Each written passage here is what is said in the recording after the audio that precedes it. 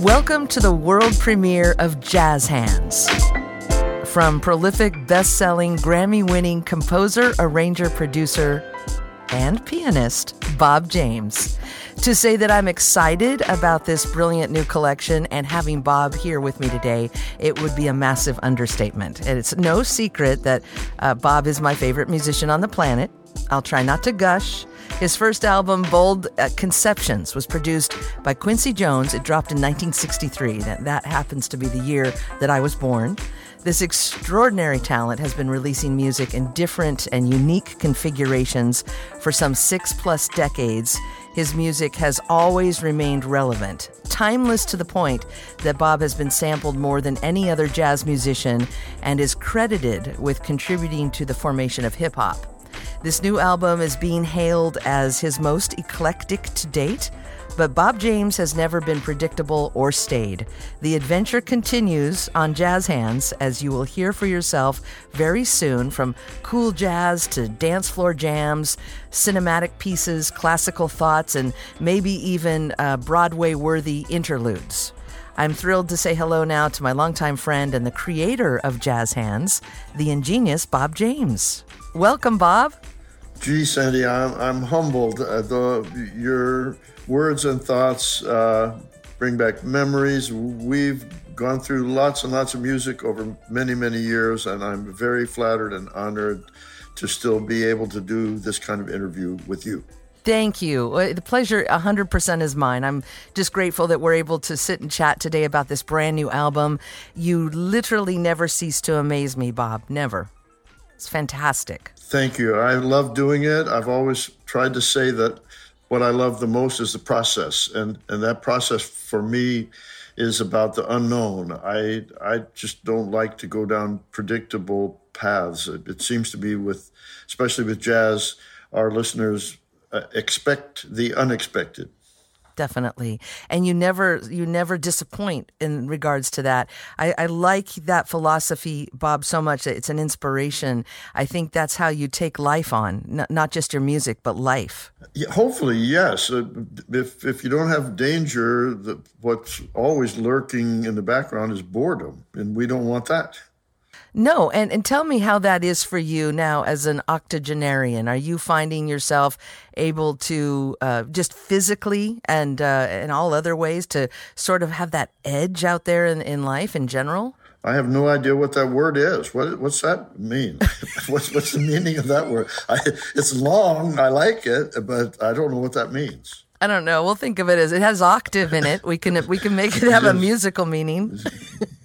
Gracefully aging, something. I don't know. But yes, there's an unavoidable aspect of that you're moving on. And I rage against the dying of any of those lights. And that's what keeps me moving, keeps me wanting to go. So I'm keeping my health, and I work out, and I do all the things to try to keep going as long as I can. I certainly don't ever think about retirement. No, no way. Last time I saw you was locally here on the Monterey Bay area in Santa Cruz, and you were with a dangerous trio that night at the Combwa. They're not getting any less dangerous, and they're represented on this new project, not as much as I would have liked, but I during the course of working on this album for more than 2 years, my young trio came more into my life, and so I wanted to make sure that they were represented, and we could talk about that later. But yeah, I love what they bring to me, the youthful experimentation and the energy, and helps to keep me young. Absolutely. And, Bob, you are young. We don't even have to we don't have to bring up those big words anymore. You have the youngest mind of anyone I've ever known, and I really appreciate that about you. What I really love about this album is it does get dangerous. It gets dicey. It's completely unpredictable. But that trio with the drummer and the bass coming in where it comes in, it's literally beyond artful to me. It's extraordinary. Thank you so much for saying it, Sandy. That means the world to me, because this music process you only get halfway through when you make it, but then it's after it's listened to when it becomes real. And I love that danger too, not really knowing what the reaction is going to be, but by that time it's out of my hands, and it's up to whether or not people want to give it a listen. Yeah, and I had some jaw-dropping moments listening to Jazz Hands, and I know our listeners today will as well. I mean, we're going to have a chance to play this in just a bit. It's literally going to be globally here on smoothjazz.com a week before it officially drops. Now, there are singles at radio right now. However, the full album in its exact original order, all that's coming up here in just a moment on smoothjazz.com. Bob James is here with us. Bob, I think you have a lot of fun with titles. Am I right about that? Sometimes I do. Sometimes they elude me, and that I end up maybe going a little too crazy where it doesn't exactly reference the music. But yes, I do have fun. And there are a couple of them on this album that are fun for me, but they also have a story behind them. So I'm looking forward to talking to you about that. Okay, we'll get into that here in just a bit. Jazz Hands, of course, that has a few meanings. I'm just curious, are you a Will and Grace fan? Yes, I was. Haven't watched that show in quite a while, but yes, I was.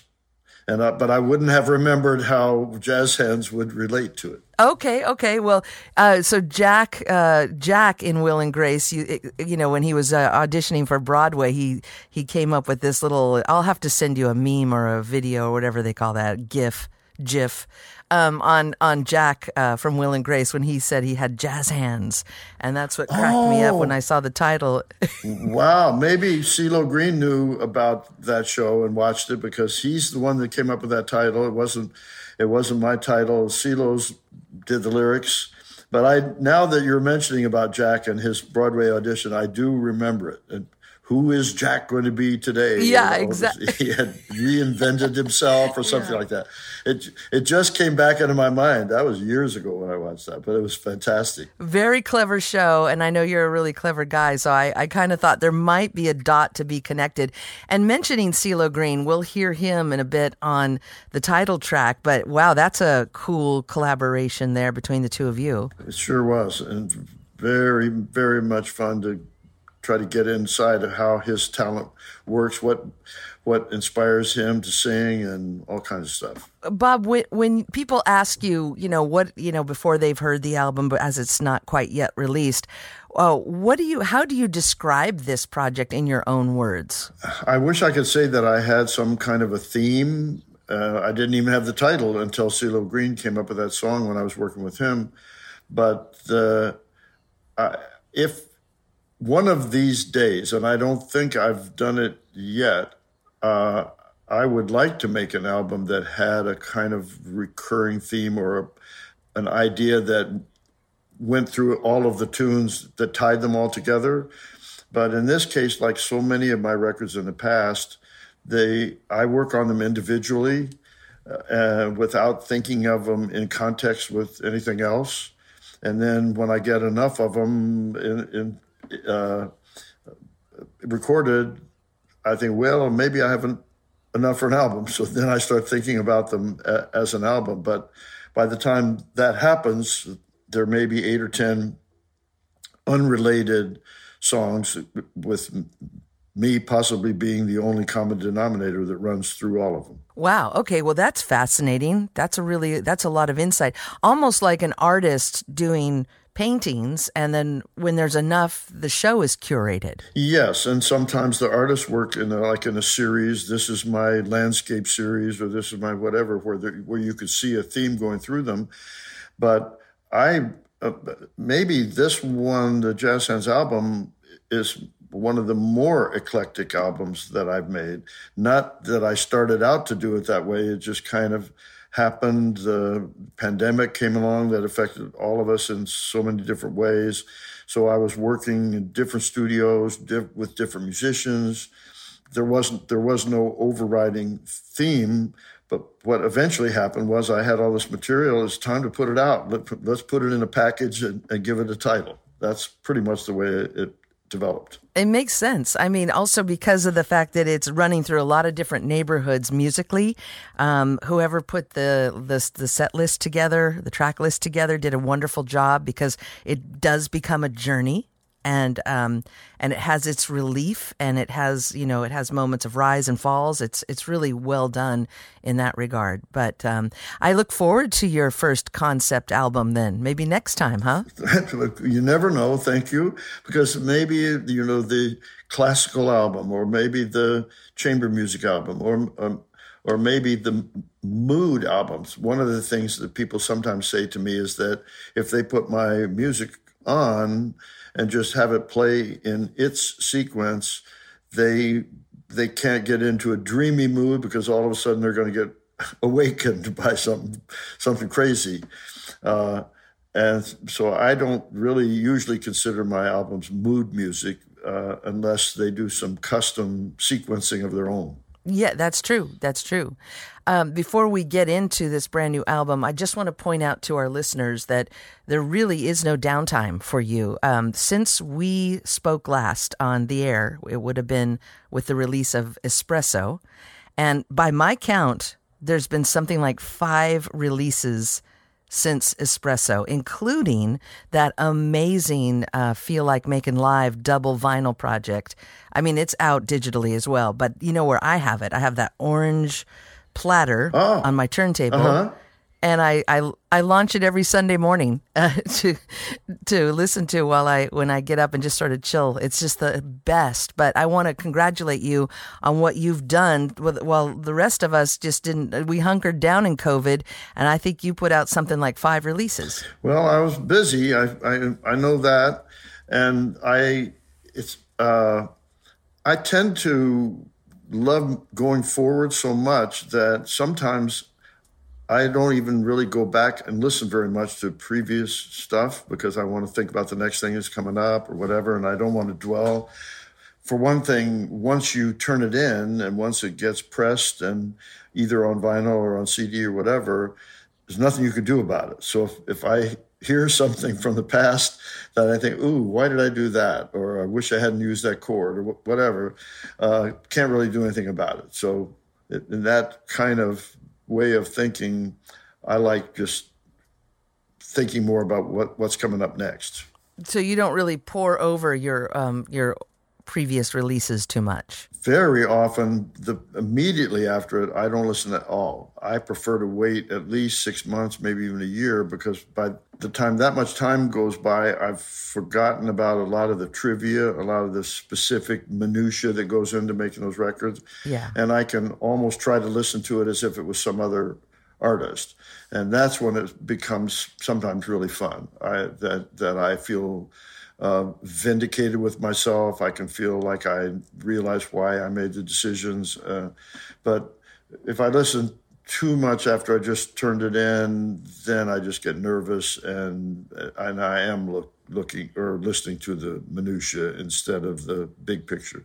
That's a really important bit of information there, especially for recording artists listening right now, because there's so much that goes on in the studio that none of us know about, really. You know, why you did this take, why you played it on that particular, keyboard or piano, or why you had that artist do whatever. None of us know any of that. So you just want to clear it out before you go back. Definitely. And you're listening repetitively over and over and over again. Sometimes during the day, you listen to that one song 50 times. So no matter what, no matter if you do think it's pretty good, you're tired of it by the end of that, and all kinds of wrong things start to come into your head. I really know that I've given my best every time I'm working on a tune, and then I feel like I got to let it go.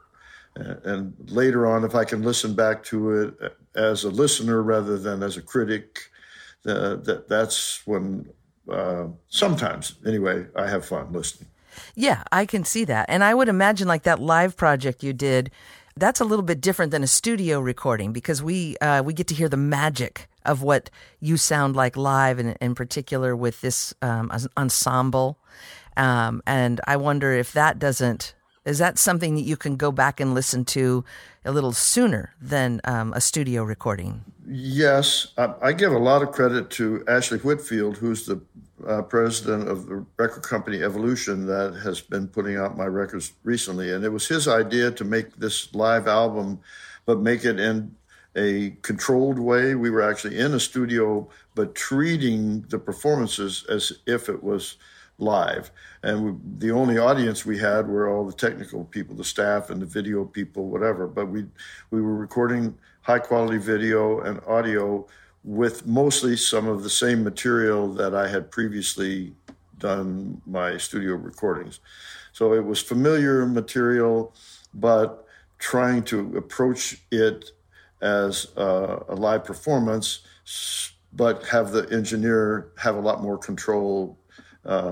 And hopefully we ended up with a live kind of feeling, but very controlled audio. Yeah. Oh, well, for sure you did. Definitely. And you can take it from me as I listen to it every Sunday. So. Well, thank you again, Sandy.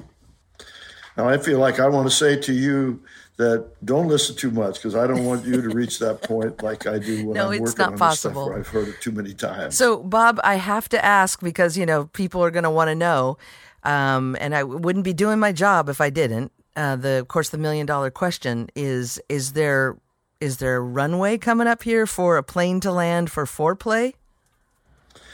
Yes, the runway is still there. The desire is still there, I believe. I'm not talking with Nathan and Harvey on a weekly basis, but we still stay in touch a lot. And every time we do talk or run into each other in various places around the world, that's probably just about the first thing that comes up in our minds. I have very mixed feelings at this point. One of them having to do, and I think Harvey and Nathan share my sentiment, there was something about the intensity of our time with Chuck Loeb at the end of his life that set such a very specific high standard. And he was somebody that we saw, he injected a kind of new life into our music, left with a kind of empty feeling. All of us had gone on in years, me included, as you pointed out to me, whatever that was, whatever that word was. Octave. Octave. Yeah, it could be that. Well, by the way, unrelated to that, my new goal is to reach the 88 point where I'm playing all 88. I love that. Notes of the piano keyboard. I love it. Age 88. So I got a ways to go, but I'm aiming for that. Yeah, let's not rush that. So continuing about Foreplay, part of me loves the memory of it and thinking of it in that way. And at this age and stage of our lives, to start up again would have to be some special circumstance. One thing that we could do more easily would be to do a kind of final concert or a few symbolic final concerts in which we would invite either Larry or Lee Ritenour to join for that. We've talked about that back and forth a few times. But even setting up for a tour is a big commitment. And I know I can't do both. So having embarked in a more ambitious way with my own solo career after Chuck Loeb passed away, made it mixed feelings to have to give that up, to shift back over into the Foreplay mode again. Just as a memory tour, I don't know that I have the energy for it. I'm being really candid with you about all this because none of us have made up our mind definitely no, but each time the subject comes up, that's kind of what I'm thinking about. And it would be even more so if we were thinking about committing to an album. We'd have to choose a fourth member some kind of way. And once you do that, then it's an even bigger commitment, because if you want the album to be successful, you've got to plan it around the tour. And before you know it, that whole concept takes 2 or 3 years out of your life. And in the meantime, I'm trying to establish this identity with my trio, which I love. And so that's where I'm at. Nathan and Harvey would have to describe it from their standpoint, which is, I'm sure, a little different. I can say this to you candidly. I know you communicate with Nathan all the time, but I don't want to be the one to quit. I don't ever want to be the one to say no. So if a strong enough offer or concept or whatever, and definitely if either Nathan or Harvey had a clear vision, said, Bob, will you join us on this vision? I am not going to say no. I love it. Okay. And thank you for you being candid and for that explanation, because that really does make so much sense. And I will say, I do, and you know that I'm going to just put whatever energy and support I can in the mix should these dialogues start happening and it starts making sense, because I'll participate any way I can, whether that's a live event or just my hopefulness. But I do see a full circle vision here, and I love the idea of maybe inviting Larry and Lee to take part in it, and then maybe there's a button down kind of project going out, where it's, there's a full circle in a way. Yes, and there's so much history that we are proud of, and I can remember back in 1991 when it looked like it probably was just going to be a one-off album with no long longevity even being spoken about. We started to talk about the Modern Jazz Quartet as something to emulate, and that how their music had its own identity as a group name that was separate from the individual people that were in it. And we weren't sure that we could accomplish that, but we all talked about it at that time. And I was very, very curious about it. And now I can look back on it, more than 25 years of music that we made. And yes, it did end up having a sound that every time people talk to me about that group, they make reference to the four-play sound that's different from other stuff. So if nothing else, very much pride and happiness that we were able to do that. And now we have the CDs or the music to demonstrate it and show for it. You have a legacy. You have a beautiful legacy with just foreplay alone. It's just really something. And it sounds like you didn't imagine it would become, literally the most successful jazz, contemporary jazz ensemble of all time. I like the music that represents whatever makes people think that they can recognize it, because of the fact that it has a warmth and a romanticism that's accessible not just to musos or critics or whatever, that we never approached that music in a intellectual kind of way. Mm-hmm. It was it came out spontaneously. We wanted to please each other when we would go in the studio, and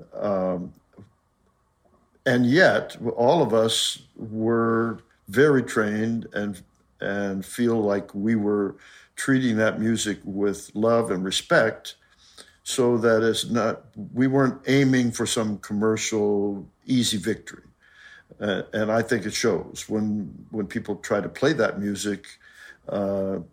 It's more elusive to get at the meat of it than people sometimes think that it would be. It comes off in some ways seeming like easy music, but believe me, it wasn't easy for us. We put all of our heart and brains into all that stuff. Well said, Bob. Well said. You are listening to the articulate and well-spoken Bob James here.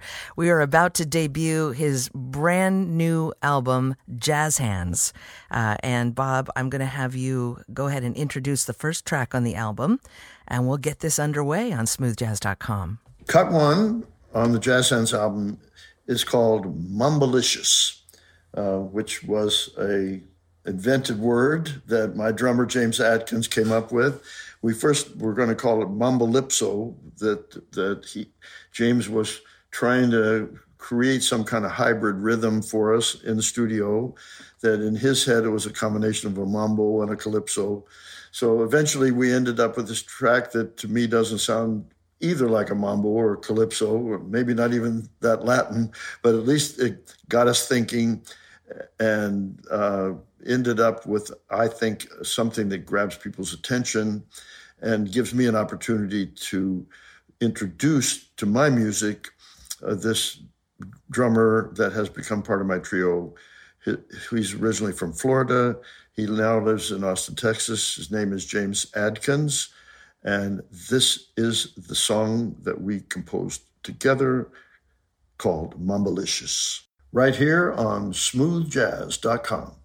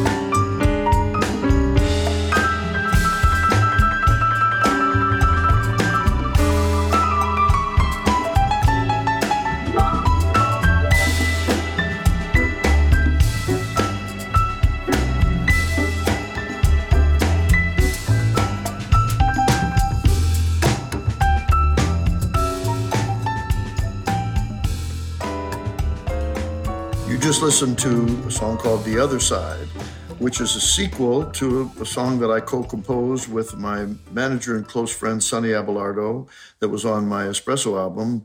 And that song was called Topside. So this one we call The Other Side. And I like the order of the sequence on my album because The Other Side is a very different mood from the first cut.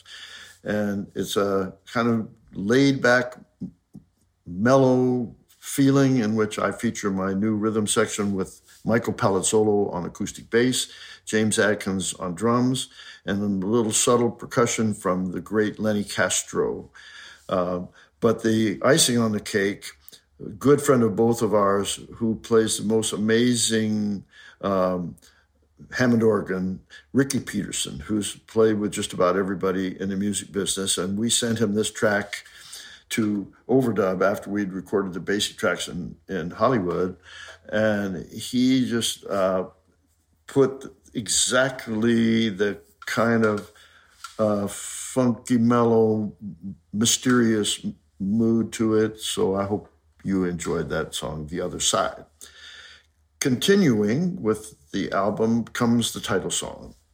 I can't take credit for that title because the title and the lyrics are part of a song that developed in the studio when I had the chance to work creatively with CeeLo Green. And it was a very unusual session that we were called upon to do. At first, when we went in the studio in Atlanta, we weren't really sure what was going to come out of it. There was a company that both of us were affiliated with that was doing things where we would just create something with the idea that it might get sampled by some hip-hop producers and not necessarily to be on an album. And we were thinking we might just do some short snippets or experiment because we were meeting each other for the first time. But as we got further and further into the studio, one day I was kind of collaborating with a little keyboard part with CeeLo's producer, Corey Moe. And CeeLo was just sitting there listening. He wasn't really doing much of anything. He wasn't singing, and I wasn't even sure whether he was paying attention to what we were doing. And we ended that day without finishing up a tune. I went back to my hotel room, came back the next morning, and by the time I got there, CeeLo had already laid down this killer vocal track, and he'd been thinking it through in his mind the whole day, taking his own notes, and he had the harmonies and he had his lead vocal. He had pretty much essentially the whole idea of the song, in which he wanted his lyrics to make some reference to jazz history, indirectly reference to Miles Davis and different feelings about the jazz atmosphere. So I got very, very excited at that time, and I knew that we were onto something, but had no idea that it would end up as the title to my new album. So I want you to have fun now listening to collaboration with CeeLo Green, a song called Jazz Hands, right here on smoothjazz.com.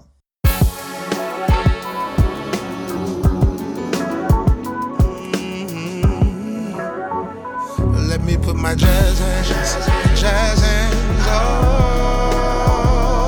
over your body. All over your body. Put my jazz hands all over you. All over your body, baby. All over your body.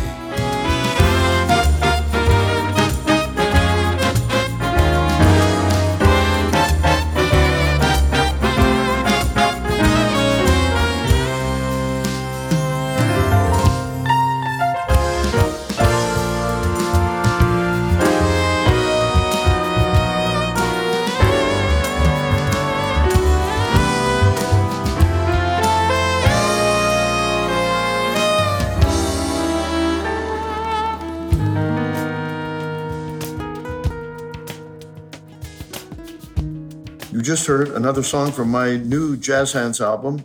This is one of my originals, a new one called Come Into My Dream.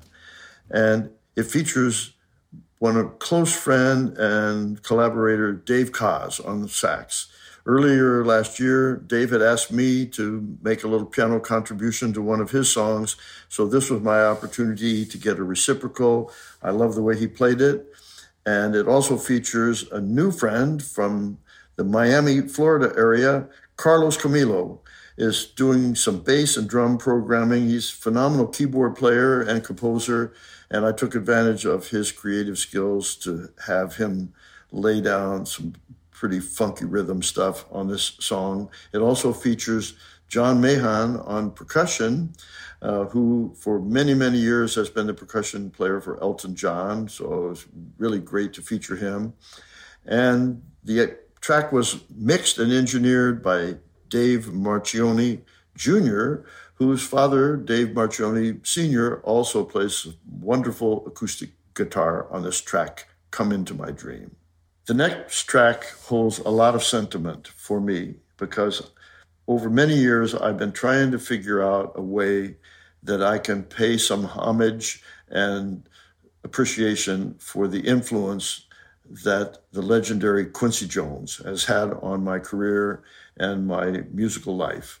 He's been a big influence on me all the way back to my college days when I was a competitor at the Notre Dame Jazz Festival, and he was one of the judges. And that ended up giving me the opportunity to make an album for him, which was called Bold Conceptions. Way back at that same time, I learned some very interesting kind of a secret behind-the-scenes thing about Quincy, that he liked to give people nicknames. And I've heard him give nicknames to many, many other people, but the one that he gave to me dates back from 1963 when he started calling me Beer Bomb. And that's the reason why I wanted to call this tune Beer Bomb, to show him that I still remember it. And I smile every time I see him. Immediately, he says, "How you doing, Beer Bomb?" Well, the backstory for that is that at the time I first met Quincy, I was thinking about going a whole different way with my music life and doing music for the theater. And I was working on trying to convert a play by the English playwright Max Beerbohm into a musical. And The name of Max Beerbohm's play was about a character named Zuleika Dobson. And I told this story to Quincy at the time about he was asking me what I was doing. And I had no idea that he would remember it or anything else. But something about that name Beerbohm stuck in his mind. And even though the musical never got written and I never even went back to it, it had a life of its own being my nickname, and very flattering and a big honor to think that Quincy would still remember it after so many years. So this is my tribute to him. It features my rhythm section again, Michael Palazzolo and James Adkins, with Lenny Castro on percussion. Here's Beerbohm.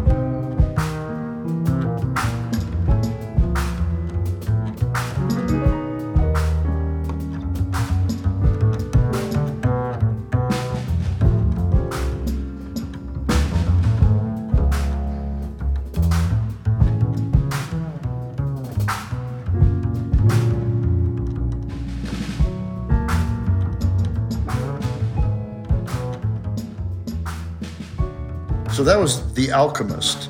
And finally, after my young, very, very talented bass player had submitted several tunes to me, I liked all of them, but I wasn't quite sure how to fit them into my own repertoire. But on this new project, Michael brought this tune into the studio that was so creative, so different, and so mesmerizing to me that I knew that I wanted to figure out a way of using it to showcase another aspect of his talent. He's a marvelous bass player that has contributed so much to my music recently. But this song he composed specifically for this project. It features James Adkins on drums, and I'm very happy to include it on the album. It's called The Alchemist. And you are listening to Bob James, who has joined us here on smoothjazz.com Global for the world premiere of his brand new album, Jazz Hands, on Evo Sound, which will drop on Friday, September 16th, this coming Friday. And you have this wonderful opportunity to hear every single song with Bob in studio with us, giving us a little taste and behind-the-scenes info on each and every track. Bob, this is sounding amazing. Thank you. Thank you. I'm very honored to have you be the one to introduce this music to the world. Thank you for that. I mean, it's such a pleasure to have known you all of these years, you know, and getting to know you personally, and then also to have been, kind of in and out of your musical journey here and there as we catch up around the world, whether it's in Mallorca, Spain, or Portland, Oregon, or wherever you're playing in all of your different configurations. And I feel like we've had a chance to forge a bit of a friendship over the years, and it's had great meaning to me. So thank you. And same here. And I want to go on record to say that I'm ready for us to do this same thing with the next project and the next project. I'm down. I hope I can keep doing them. Great. Me too. You got it. You got it, Bob. We're going to make that happen. And as prolific as you are, I'm counting on it. I'm banking on it. So this is going to be good. I do have a quick question for you. If you have any idea at all, what number, do you have a number in mind of how many songs that you have written over the years? I mean, not counting, counting the ones that didn't get recorded. What do you think? You've got to be in the thousands, right? It's up there, and I lost count, and I don't think I even want to count because it will make me feel old in the wrong way. No, okay, I got you. Are you writing every week? I do. One way or another, I do something. I don't have a routine, but these days, very recently, because I have a slightly different living home environment where my studio is in part of where I also live, my residence. And even in the wintertime, I can go into the studio without having to go out into the ice and snow where I'm in northern Michigan. And otherwise, I would have to put my boots on at least. But in the new setting, I can be indoors. And I do like to start off the day with some form of either playing the piano or trying to work on some new composition. And I have reached the age, we're talking too much about age, but this one I have to sort of describe it as a phenomenon of some hearing loss. And with my hearing not being what it used to be years ago, I have what I refer to as ear fatigue. So by the end of the day, my ears are not giving me pleasure even when I play the piano, whatever. So if I'm thinking and listening too much music, I get tired. And I feel like my most pleasure comes in the early morning. And then I can feel fresh, and then ideas that come into my head seem good to me. That's not always the case in the afternoon. And some people who are coming to my live concerts where I might be playing at 10:30 at night may have some bad feeling about that. And all I can say is I try my best to take naps and do a whole different approach when I'm touring so that I can feel more fresh in the evening. It's almost like the complete opposite of what I do at home. I see. That's interesting. And the body does work that way. When we shut it down entirely or get into some sort of meditative state, it does regenerate, and that's why I think the morning is ideal for the optimal, part of the body to function. I really need it because there's something about when sound or music sound that feels fresh to me, then I get inspired and then I want to try things and I want to write it down, some whatever. But there's a point, and I know it's physical with my ears, where it's just fatigue. Yeah. And so what I feel is very often a kind of irritation. No matter what I play, it doesn't sound good to me. So when I reach that point, it's time to quit for the day. I get it. I do. I get it. And I think I'm going to just say this right now for people listening who have younger ones in their family. It's really important that ears are really protected at a young age all the way through because Bob and I both started our careers in the music industry in our teens. And, I'm sure like me, Bob, the louder the better at times, and I didn't even think about it. My mom tried to warn me, but, we don't always listen. So I'm just going to put that out there. If you do have young ones in your family, make sure you get those little ear muffs or whatever to protect the ears because we got to get them to last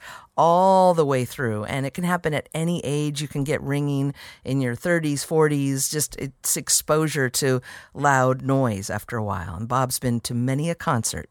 Thank you very much for saying that. I feel the same way, and I wish that I had been able to protect mine more. But I know of some other musicians who have suffered more than I have and really lost their hearing as a result of just being subjected over and over again to way too overbearing, huge sound systems and cranked up way too far. Yes, that could be dramatic, I suppose, but it's not the best way to listen to music anyway, and it's certainly not good for your ears. No, and it's interesting now there is an awareness of it, which I'm really grateful for people who, who are younger. Even your iWatch, your watch will tell you there's a warning signal on there that you're around too loud of noise, So take heed, take it from us because it is too much of a good thing, and that volume control needs to be monitored a bit. Absolutely, definitely. Yeah. Ears are everything, especially to those of us who put so much stock in the audio part of life, So, well, I'm glad that it sounds to me, Bob, like everything else, you found a workaround and your best time and creating music is something we want you to keep doing. So I just thought man, I bet you've written countless songs given the fact that you must be, writing constantly, even weekly. I do, but I know that I have had to adjust the fact that I hear things differently. My brain is responding differently. So I try to be objective about that. And I know that I also have the benefit of the experience it with the intellect is telling me what those melodies should be or the dynamics should be, even if my ears are not giving me the same kind of feedback that they would have 40 years ago. It's a good point. It's a great point. Yes. Yeah, for sure. I can write it down and then ask somebody else to play it for me that has young ears or whatever. Yeah, you have a ton of resources, and I think also it's almost like sonar at this point, with all of the experience that you have. Exactly. Get it down and then let someone take a listen, and I'm sure they'll check you. Hey, Bob, where was the cover shot for Jazz Hands? I really love that. Well, there was a manipulated a photograph that was taken in the basement when my new renovated home was being built. We started from the ground up, and they dug out. I have a full basement, and when they were first putting in the foundation, it was fun to walk around there and took some pictures. And I even had my engineer come over with the microphone so that we could record the reverb, because these cement walls in this basement had a sound that was kind of unique of its own. So that process of watching a building come up from the basement up was fun, and I enjoyed it. And I actually submitted a bunch of different photographs to the art department of my record company, and they were the ones that chose that one. That's great. It's really cool.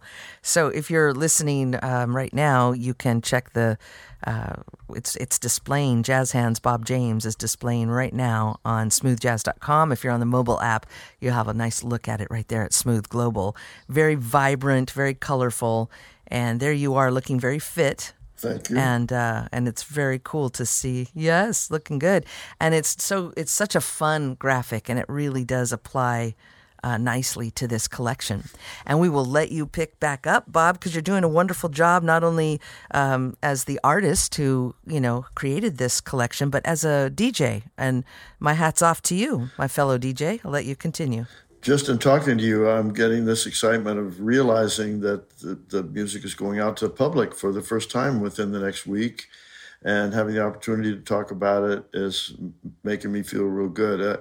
It took longer than most of my other albums. All these tunes were done a lot of them were done during the pandemic. And once it finally got finished, some of the recordings were starting to fade a little bit in my memory, the details of it. So bringing that back and bringing the memories back of doing it is fun for me to share. And I want to share another eclectic tune, which I call Mop Head, after some of those crazy hairdos that I see these days. That's about as much logic as I could come up with for that title. I still like the way it sounds, so I'm imagining playing that piece in my performance and giving it a title for the audience and smiling when I say Mop Head. I'm going to play Mop Head, but don't ask me what it means. So yes, I composed it. No, I don't know what it means, but I know the funky groove that I felt that it had, and it was a piece that I did in my studio, starting out with some digital percussion stuff, and then it kind of gradually evolved to the point where I wanted to play it for one of my new fave musicians, this guy that I mentioned earlier who lives in Miami, really, really talented composer, keyboard player, even singer, named Carlos Camilo, full name Carlos Camilo Perez. And he came up and visited me in Traverse City. And when I played him the tune, I told him, I want you to humanize this. I was doing it kind of a lot with my computer, simulating what I felt that this groove should be. But he started experimenting around with his way of playing synth bass and doing some drum programming. And between the two of us, we got this groove going, kept it simple. And here it is for you, Mop Head, on smoothjazz.com.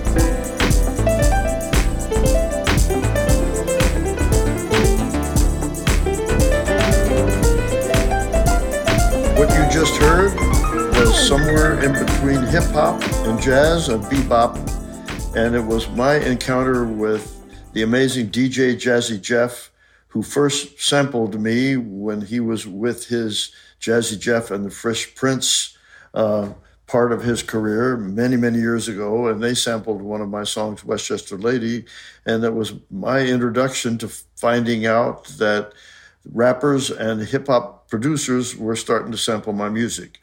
And after that kept going for so many years, I finally thought, gee, it would be nice to actually collaborate when I would be involved with somebody that was using my music for their creativity.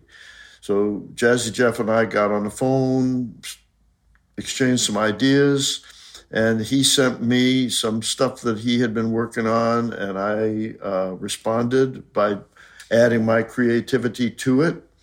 And this is the end result, produced by the two of us, DJ Jazzy Jeff and me, That Bop.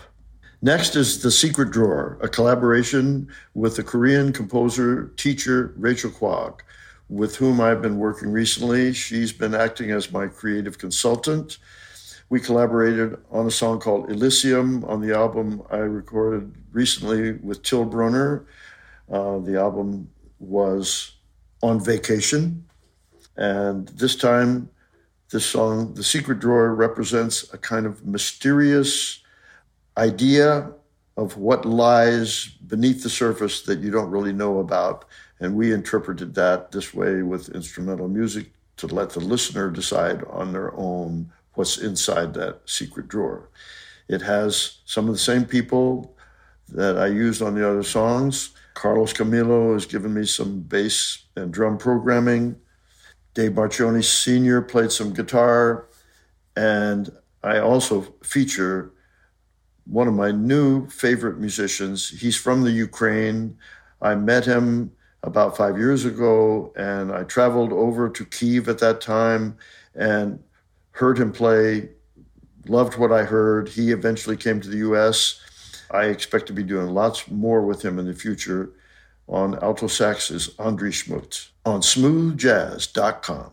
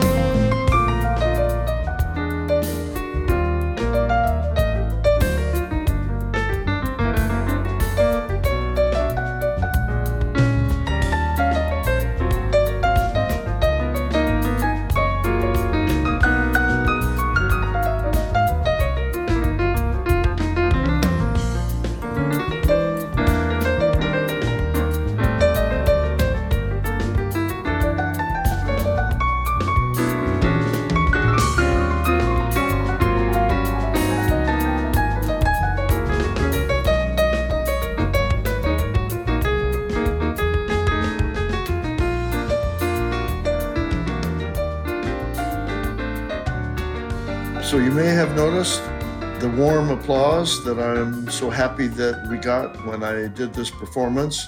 Originally, I was not planning to have a live performance included on this album, but I've been sitting on this recording, loving it for enough years that I just felt like it was time to have the public hear it. It happened on a jazz cruise that I was doing in the Caribbean, in which I was playing with a different band, all musicians that I really admired, but never anticipating that it would be a live recording available to the public. But there was just enough room at the end of this album that I thought, I just want to include this composition called Sea Goddess. I wrote it specifically to be performed in its world premiere on the ocean. It features Nathan Phillips on bass, Jay Williams on drums, great saxophone solo from Tom Braxton, and also an amazing guitar solo from Dwight Sills, the percussionist Ramon Islas. This is Sea Goddess. What a great way to end the project, Bob. Beautiful. Thank you for letting me do all this. Much more DJing than I think I've ever done in my life. You know what? We're so grateful. Or maybe it's since the last Sandy Shore announcing that Last I did. presentation that we did in Espresso. Yes. Well, you've done many. I think you are probably the artist with the most world premieres here on smoothjazz.com, and if you include the foreplay and the solo stuff. And Well, if that's true, I'm very proud. You've gotten better and better with your DJing. And, what's great about this is why I love doing these, because it's a rare opportunity for an artist to go that deep in to the creation of an album. And everyone wants to know. And they don't want to just read it. They want to hear it from you. I think we also live in this kind of time where so many people listen one tune at a time, and they belong to subscription services where they just randomly find a playlist, and you don't get a chance to learn about all this, what goes on behind the scenes.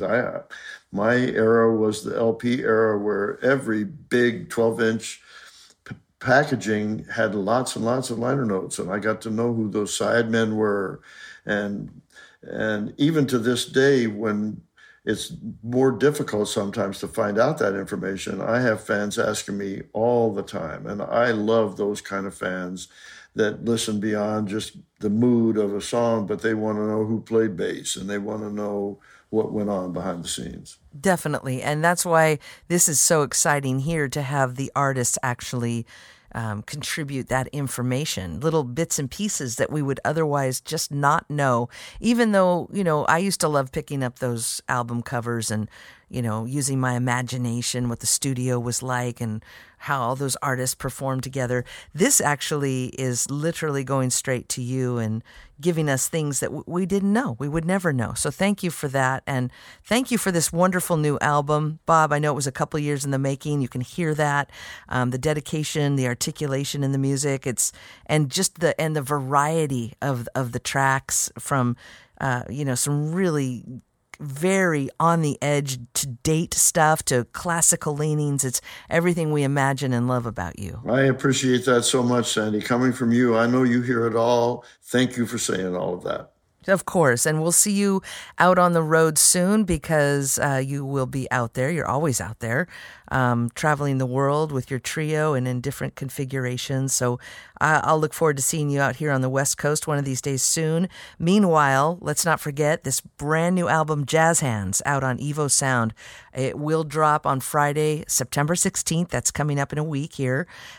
So you can save it on your digital platforms, however you like to source your music. There will be physical copies available. Will this one be available on vinyl as well, Bob? Yes, it will, definitely, because my record company, Evo Sound, makes extremely high-quality vinyl. That's very much part of their reputation, and yes, it will be. Okay, great. I'm going to put my order in soon, because I need to mix it up with Feel Like Making Live. Thank you so much. For my Sunday morning ritual. I love that you're still listening to vinyl. I do too, but not as much as I used to. That effort of going over to the turntable. I have the manual one where if I don't take it off of, of the turntable, it's going to just keep spinning around there at the center. So I have to pay attention when I play my vinyl. We have to look at it as free exercise. Yes, of course. You know, I was going to tell you that my Techniques turntable goes back to, actually comes from a studio from when I was on the radio, you know, it's probably 25, 30 years old now. And it plays like $1 million. It sounds amazing. So it's one of those that I kind of pulled out of storage some years back in this, new vinyl era that we're in, and I'm so glad I did. In fact, I'm going to be making a listening room in my little beach cottage here in Pacific Grove that'll be just dedicated to vinyl. So next time you come through the area, I'd love to have you stop by and see it. Absolutely, definitely. We'll count on it, and we'll have an espresso together. All right, Bob, thanks again for your time. Congratulations on Jazz Hands, and all the best to you out there. For smoothjazz.com Global Radio, I'm Sandy Shore. Thank you so much for joining us.